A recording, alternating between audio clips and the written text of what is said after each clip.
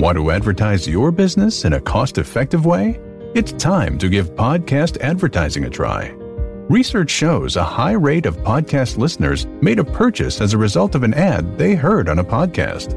Visit podbean.com/brands to launch a cost-effective podcast advertising campaign in minutes. That's podbean.com/brands. Hope you guys can hear us for this podcast. We're wearing masks for this podcast because this is the first time we've seen each other in a long time, in months. Normally we're on a Zoom call together, but we are putting this one together bare bones.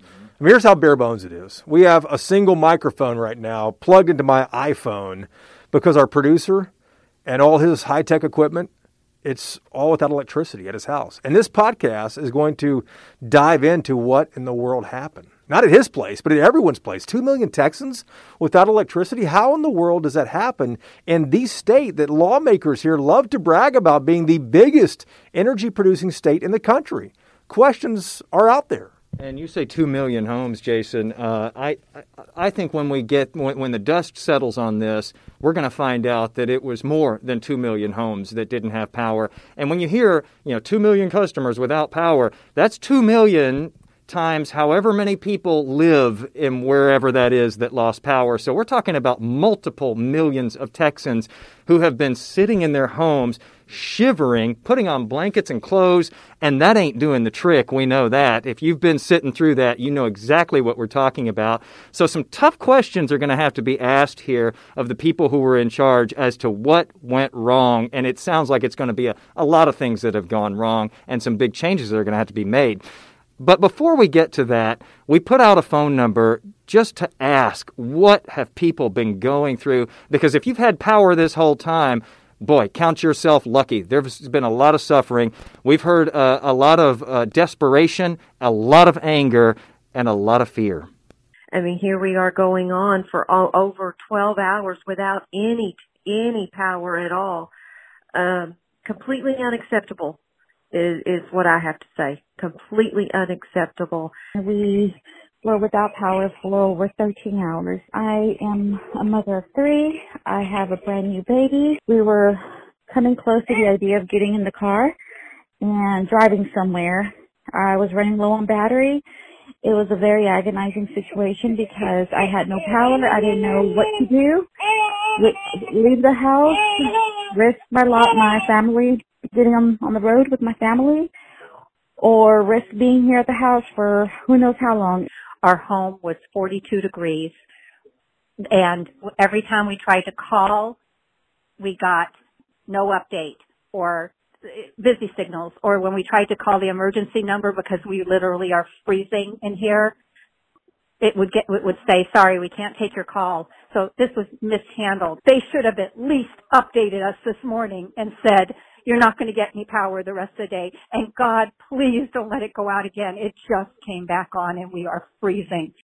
Well, you can just hear how visceral it is there in the voice, almost a quivering voice, like, please, please don't let this electricity run out again. I mean, people whose homes are getting down into the 40s inside their house, and they're staying in there for hours and hours and hours. Just a desperate situation.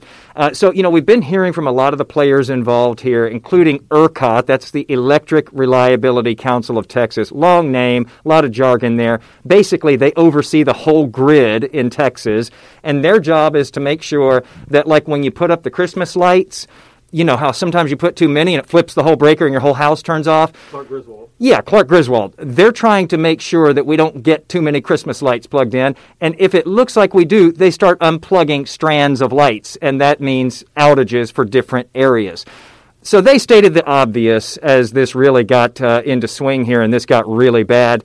And they said, we've winterized or we've encouraged the industry. It's not ERCOT that owns, the power plants and so forth. They said we've, encouraged them to winterize over this past decade or so, and there's been a lot of progress made. Obviously, our plan never included cold like we are seeing this time here in Texas. And they called it, sort of unprecedented cold. But as we know, Jason, we've had some big power outages like this across the state before. Yeah, and so when the rotating outages began, I started, hopping on email because it was midnight or so. It was 1:25 in the morning on early Monday morning when all this happened. Started reaching out to people. Can you talk about this? Can you tell us what's going on behind the scenes? How is this happening? Not people at ERCOT, but to energy experts across the state, to state lawmakers. And in this podcast, you're about to hear from both of those. Let's start with a guy named Dr. David Tuttle. He is a research associate at the University of Texas at Austin, the Energy Institute there. I emailed him, and he said, yeah, sure, send me a Zoom link. Let's do this. So that's what we did. Dr. Tuttle, it's good to see you. Thanks for the time. Here's the big question that I think people are asking right now. Could Texas have done anything more to prevent these rotating outages and these controlled outages that we're seeing right now? Because I remember 10 years ago this month, when the Super Bowl was being played in Arlington, this same thing happened. We had rotating outages then. There were mistakes made. Hospitals were taken offline. Here we are 10 years later, and it looks like the same thing is happening. Well, there's always something to learn and always something to do better. And I think what we'll find when the reports come out, say, middle of the summer, later on, about what happened here, looking at it after the fact, that there were some things that could have been done better. There may be some things on the wind turbine front. There are wind turbines throughout the world, and they do quite well in northern climates that have ice. And so maybe there's some things to learn with that. It isn't a tough technology to envision, like our back windows on our cars, having those little electric lines that heat them up. Right. So maybe they have those. Maybe they didn't turn them on. Who knows? I don't know. But the technology to keep ice from turbines probably is not something that's a huge breakthrough needed. As far as natural gas, if you go back and look at the reports from NERC, the reliability entity, 10 years ago that you mentioned, there were natural gas shortages then. And some things were, say, natural gas wells produce water as well. And when you have sustained cold periods, that water can freeze up and then it can block the gas from being supplied. And so I would, what we'll probably find is there a combination of a number of different things that could have been done better. One of the things that we need to look at is the overall winterization of the generation fleet. It's fair to say, Dr. Tuttle, in a case like this, and I know it's not a great consolation to people, millions of people across Texas right now who are without power, who are in really cold homes. But this kind of thing just usually doesn't happen in Texas. We usually don't hear about potential blizzard conditions, potentially 0 degree or below 0 degree actual temperatures. This isn't something the state has had to think a lot about as far as weatherizing goes. And it comes at such a time that all of these other states are dealing with the same thing. So it's not like you can just grab their power and bring it into your grid. So, but there are things that can be done, but it will cost some money.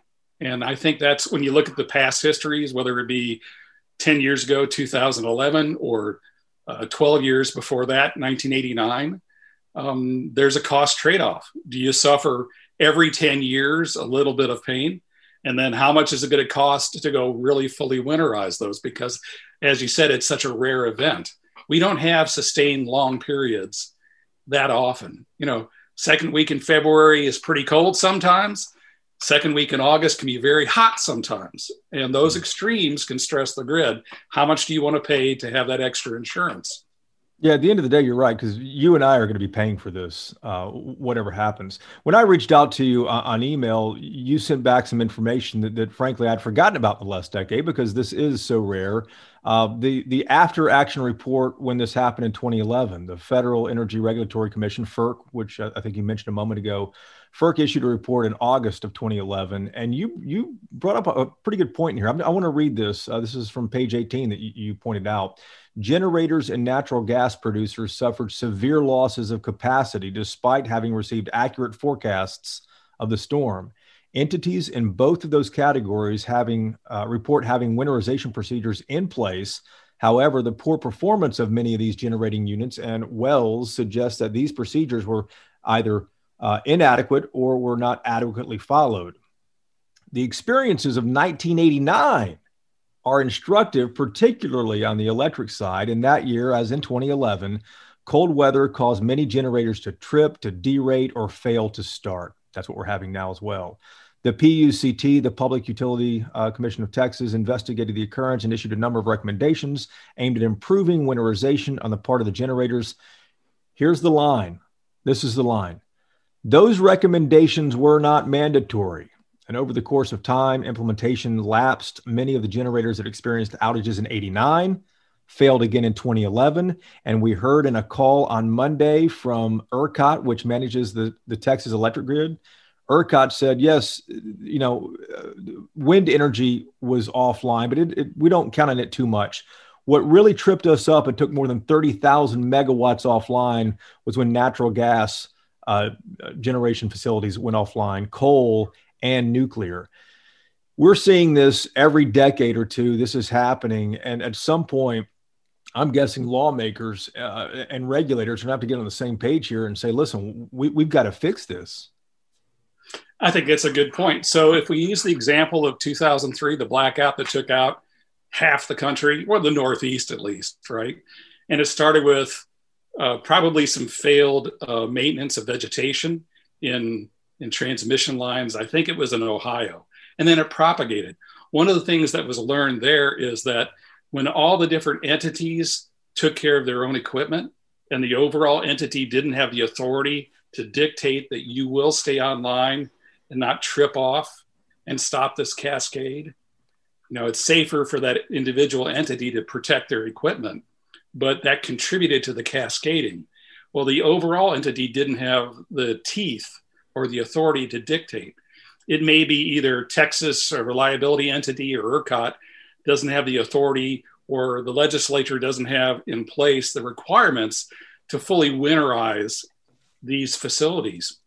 And that may be a contributor, and I think that's something to look at. And that could be across the spectrum of all the different generation types. Let's not just hit one type, right? Because their winterization costs money, and you could count on it being sort of an insurance cost. And so how much do we want to collectively spend to winterize these different sources? And let's not hit any one of these, because when the wind isn't blowing, natural gas helps out. When natural gas is freezing up, I think you had mentioned that in 2011, wind contributed to reducing or mitigating the issue back then. There weren't the ice issues back then, but when gas was freezing up back then, wind helped out. So having a diversity of sources really helps, generally speaking, improve the reliability and robustness and resiliency. And just very quickly there, when you talk about winterizing, we're talking about many millions of dollars across the state of Texas. Yeah, because there are so many facilities. I think ERCOT has over 600 generators in its region. And so different ones would require different actions. What does your gut tell you? Ultimately, what do you think it takes to actually move the needle here, though, and make change happen and make change be mandated? Is it that we have to get to a point? I mean, maybe in '89 and then in 2011, we didn't, suffer some catastrophic problem. Is it going to take that? Is it going to take, people in serious danger in their homes right now, especially, the elderly or people with special needs, that actually have to have the power on, or somebody with a baby, for instance? Is it going to take, a tragedy to make us go, okay, you know what, we got to take this seriously this time? I talked to the regulators on that. I think these are all good people trying to do the right thing. It's a matter of how serious is it? How long is the duration? Does it go to a certain threshold where the pain or the suffering is enough to incur the cost? That's a political decision. You can see all the different sides. Yeah, politics is certainly going to play into this. There's no question, since it's affected the entire state. One thing that Dan Woodfin, one of the senior executives at ERCOT, said on Monday is, he said, when asked about, could Texas have done anything, could Texas do anything more to prevent this?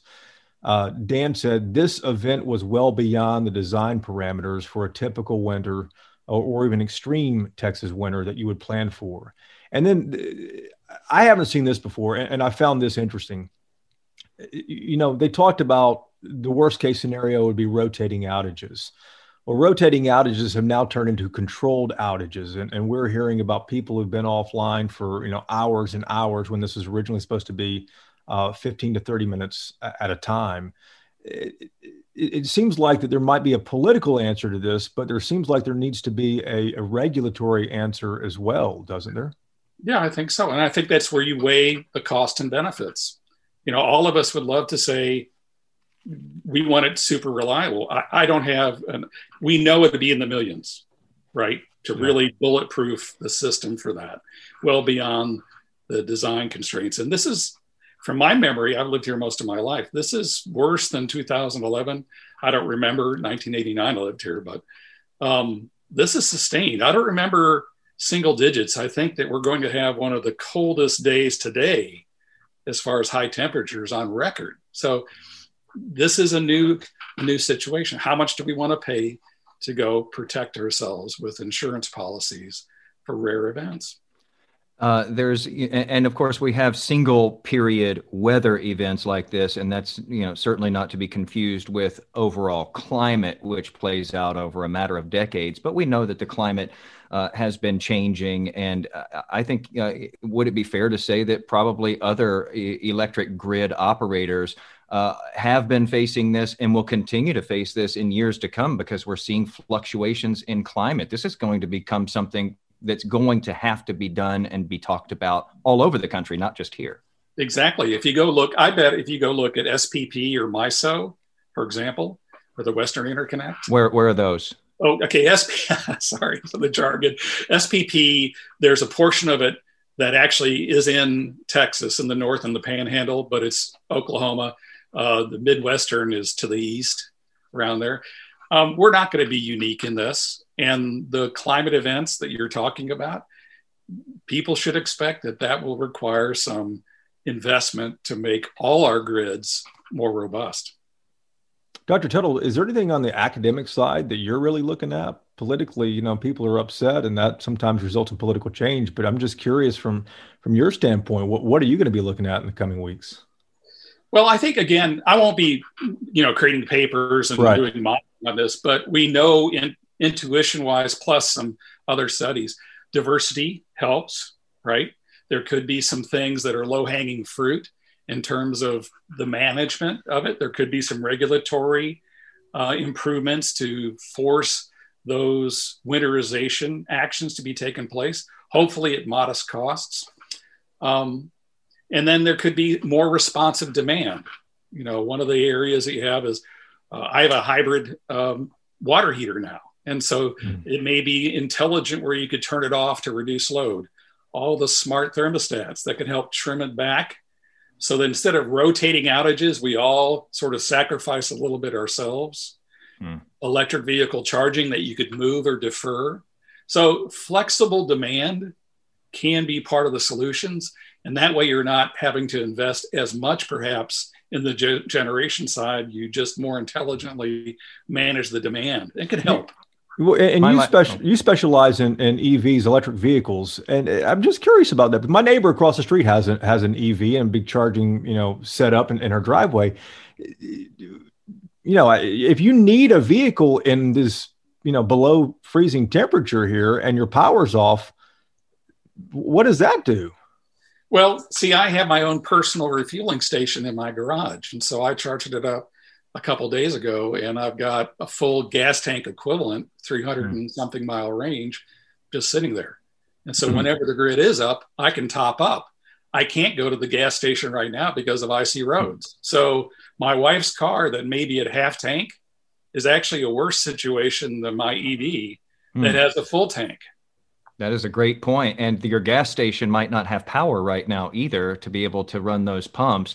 Does that battery in the car actually keep working in these horrible temperatures? I know that my phone automatically shut itself off because the battery got too cold yesterday.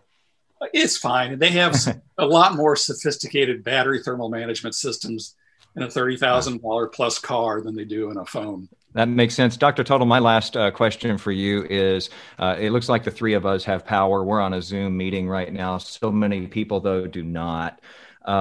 And I think that it might give them at least a tad bit of consolation to know that people are scrambling behind the scenes to make this right. And then when that is over, to understand what went wrong and to keep that from happening again. Just from your knowledge base, how much scrambling is happening behind the scenes right now? Oh, there's plenty. I can tell you, I'm a commissioner. I oversee Austin Energy on the Electric Utility Commission. And for my interactions with them over the years, these are dedicated and competent people trying to do the right thing. And the crews are out there, in very hazardous conditions. So there's two things overlapped. At the distribution level for your local utility, whether it be Encore where you are, or Centerpoint in Houston, or Austin Energy where we are, there are lines down because the ice is so heavy. We have 2 trees in my yard alone that have fallen from the ice. And no amount of vegetation management can solve that when you've got heavy ice, okay? So there's the distribution level, and then there's the ERCOT grid operator level. But I know people from ERCOT, very dedicated, competent people. And so especially when these folks have been going through COVID and in the ERCOT control rooms, so those are critical infrastructure. Those folks, I think, are having rotating shifts where they don't see their families for weeks because they have to be isolated. And so there are sacrifices between COVID and this weather that really aren't really seen. That I'm confident that these folks are hardworking, competent, and doing all they can. Is it tough? Yeah. Is it a pain in the neck? You bet. Are there people suffering that we hope? Unfortunately, yeah. But we'll get through this. And hopefully some things, I know more than hopefully, some things will be taking place that can help. Dr. Tuttle, I have no doubts there's a lot of hardworking people helping. Yeah, it sounds like it. My apologies for stepping on you there. I have a couple of quick last questions. I don't think a lot of Texans probably know that, Texas and Mexico are big trading partners. But Texas buys a lot of power and sells power to Mexico. I don't think people realize that. Mexican power right now is helping out here in Texas. How important is that? Well, it's any little bit that you can get helps, right? The ERCOT Control Center is looking for every generator they can get, every source they can get. The DC ties to Mexico probably are fairly small in the grand picture, but every little bit helps. And my next question is, considering Mexico, considering wind, gas, everyone was talking up renewable sources for a long time. Nuclear was on the way out.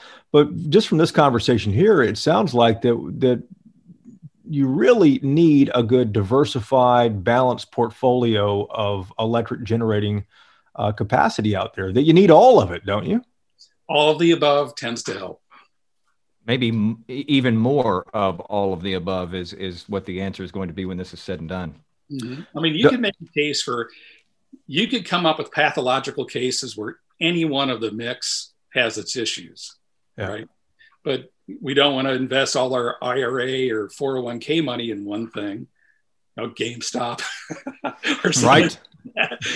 But you diversify it across, and then you deal with the individual issues that may arise out of that. And then hopefully the overlap between all of them makes the whole system more secure.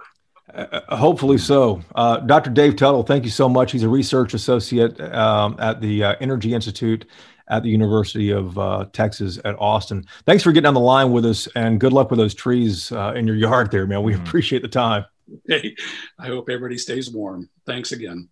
Fascinating insight there from Dr. Tuttle about this. And he's not surprised by any of it. That's what's amazing to me. We reached out to someone at the University of Houston, same situation. They're not surprised. People who are in the industry saw this one coming. So we heard from the 3 people at the beginning of this, the women going through, this terrible situation at their houses and this, freezing temperatures. They're reaching out to everyone, to Encore, to their state reps, to everybody. And in fact, it was a state representative from Collin County, a guy named Jeff Leach. He's a Republican in Collin County. He ended up, taking this straight to Twitter. And, for everyone to see, he tweeted out on Monday, "This unprecedented weather situation is an emergency and the people of Texas deserve answers. It's our obligation to tell the truth, even when it might be bad news, especially when it might be bad news, he said. So I have Representative Leach's cell phone. I called him up to see if he'd talk to us about this. Let's start out with your tweet. You sent that out. You're feeling what a lot of Texans are feeling right now, aren't you? Well, yeah, I am. I'm hearing from hundreds, if not thousands, of my constituents who share the same concerns I do. Have you gotten any answers, any results so far? What are you telling them? Well, look, there's people all across our state right now, hardworking men and women, literally as I speak, that are out there working in the cold to try to restore power. What I want is answers and better communication from the officials, from our providers. That people need answers, and generally, when people are told the truth, they're resilient. They can prepare and plan accordingly. That's my big concern right now is, yes, making sure people are taken care of and power back on, but that the truth is communicated to our constituents. Is communication poor at this point? How would you rate it? It sounds like that may be one of the issues. Well, hearing from my constituents, to say it's been poor would probably be rewarding and a little better than it's been. Poor, it's been entirely unacceptable. And look, they're busy. They're working around the clock to try to restore power. There's no question about that. But we've got to give answers. And when people should expect rolling blackouts, we can tell them that. When people possibly shouldn't expect their power to be back on for 12 to 24 hours, we need to tell them that as well. It's all about just being upfront, forthright, and honest with the people. One of the things that ERCOT said on Monday was that last night about 11 o'clock, on Sunday night about 11 p.m., multiple power generation plants went down. This is gas, this is coal, this is nuclear. They don't rely on wind, obviously, that much during the winter. That's more of a summer deal. But gas, coal, nuclear went out because they froze. The equipment physically froze. The governor said the same thing in a tweet on Monday.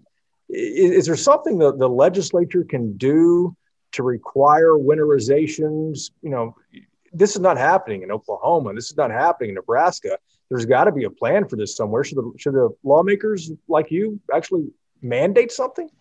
Well, Jason, look, there's no question that lawmakers in Austin have got to ask tough questions, and we've got to find out the truth, figure out what went wrong, why it went wrong, and fix it so it doesn't happen again. But right now, our immediate issue is getting power back on, and we're working collaboratively and aggressively all across the state to do that. But we've got to communicate with people as well. That's been my big concern. And by the way, things just over the past couple hours have gotten better. Power is being restored. That's a good thing. But there's no question, Jason, that we've got to ask the tough questions, find the answers, and like I said, fix this so it never happens again. Have you got an idea of when everything might be back on? Because we have another storm in the forecast. Yeah, we do. And that's the concerning thing right now. I know in our own neighborhood here in Allen and neighborhoods across Plano, including some retirement communities, pockets where elderly folks live, it's been rolling blackouts. Extended 1 to 2 hours in some pockets of my district and in many pockets across the state. Jason, people have been without power going on 12 to 14 hours, and we're headed into a freezing night, possibly another record snowfall Wednesday. And so we've got to address this now. And like I said, people all around the state are working around the clock to fix it, and we'll continue to do so on behalf of the people that we're elected to serve. Yeah, last thing for you, Representative Leach. Looking ahead, obviously everyone wants us back on as soon as possible. Looking ahead, though, the legislature has plenty of stuff going on, the pandemic being priority. But is something like this, would something like this rise to like a hearing level, an investigation level by lawmakers, do you think? Oh, well, without question, we're gonna have hearings on this. We're gonna ask tough questions. We're gonna do so in the sunlight in front of the people of Texas. It's our job to do so. And we're in session right now. We've got an opportunity and an obligation to fix this. And much like COVID, this is an unprecedented situation. Things like this do happen, but it's incumbent upon us as elected officials and advocates for our constituents to ask tough questions and to fix very real, complex problems. Thanks for the time. Hope you stay warm, man. All right, bud. See you, man. All right, so some great insight there. A lot of different perspectives represented here. What I'm curious to see this time, though, we have a legislature that's in session right now. We know how Texas works. We're going to be complaining about the heat before you know it. And, this becomes kind of a distant memory. Is this going to be the year that Texas finally says, okay, let's not just make a suggestion, let's make this mandatory so that we never see something like this happen here again? Because if you're one of the millions who has been sitting there in your home turning into an ice cube slowly in the dark in many cases, you want some action this time. And so we're going to keep asking the tough questions, and we're going to keep following this to make sure that lawmakers are still following this and that the industry is still following this, because I think people are expecting something this time around because, when you look at it, it really is inexcusable. Somebody commented to us on that phone line that we started with, this is not a third world country. All right, so all of that said, we hope that you have gotten some information out of this. Just know that we're going to keep following this. We know that the state is planning an investigation into this that'll probably play out over weeks and months, and we'll be doing our own look into this as well. We do hope that you stay warm. We do hope that you keep your power. Thanks, as always, for listening, and we'll do it all again next week.